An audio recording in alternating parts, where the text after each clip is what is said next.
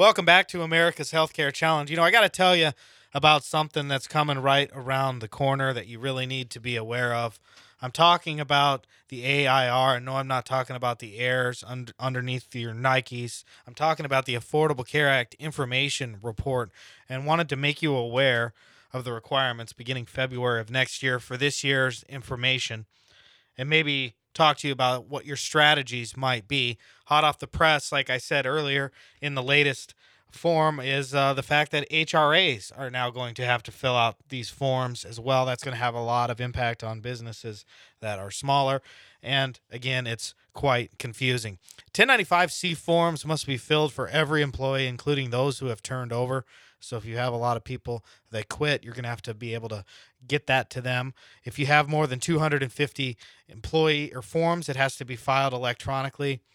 And they're estimating that it's going to take 15 minutes of labor per form to fill out, again, if you have the information. Now, an organization with 250 employees is looking at over $62,000 in penalties.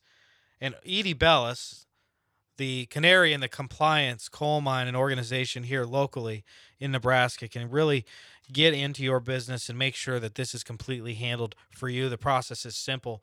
It begins with a phone conversation with me, yours truly, Sean McGuire, and your business or agency, and we'll determine your situation, whether or not it makes sense to move forward, and then we'll send you our discovery workbook and assessment questions to gather the necessary information from your payroll and benefits organizations, and then you complete that form and you upload it on our website, edibellisinc.com, to a secure portion.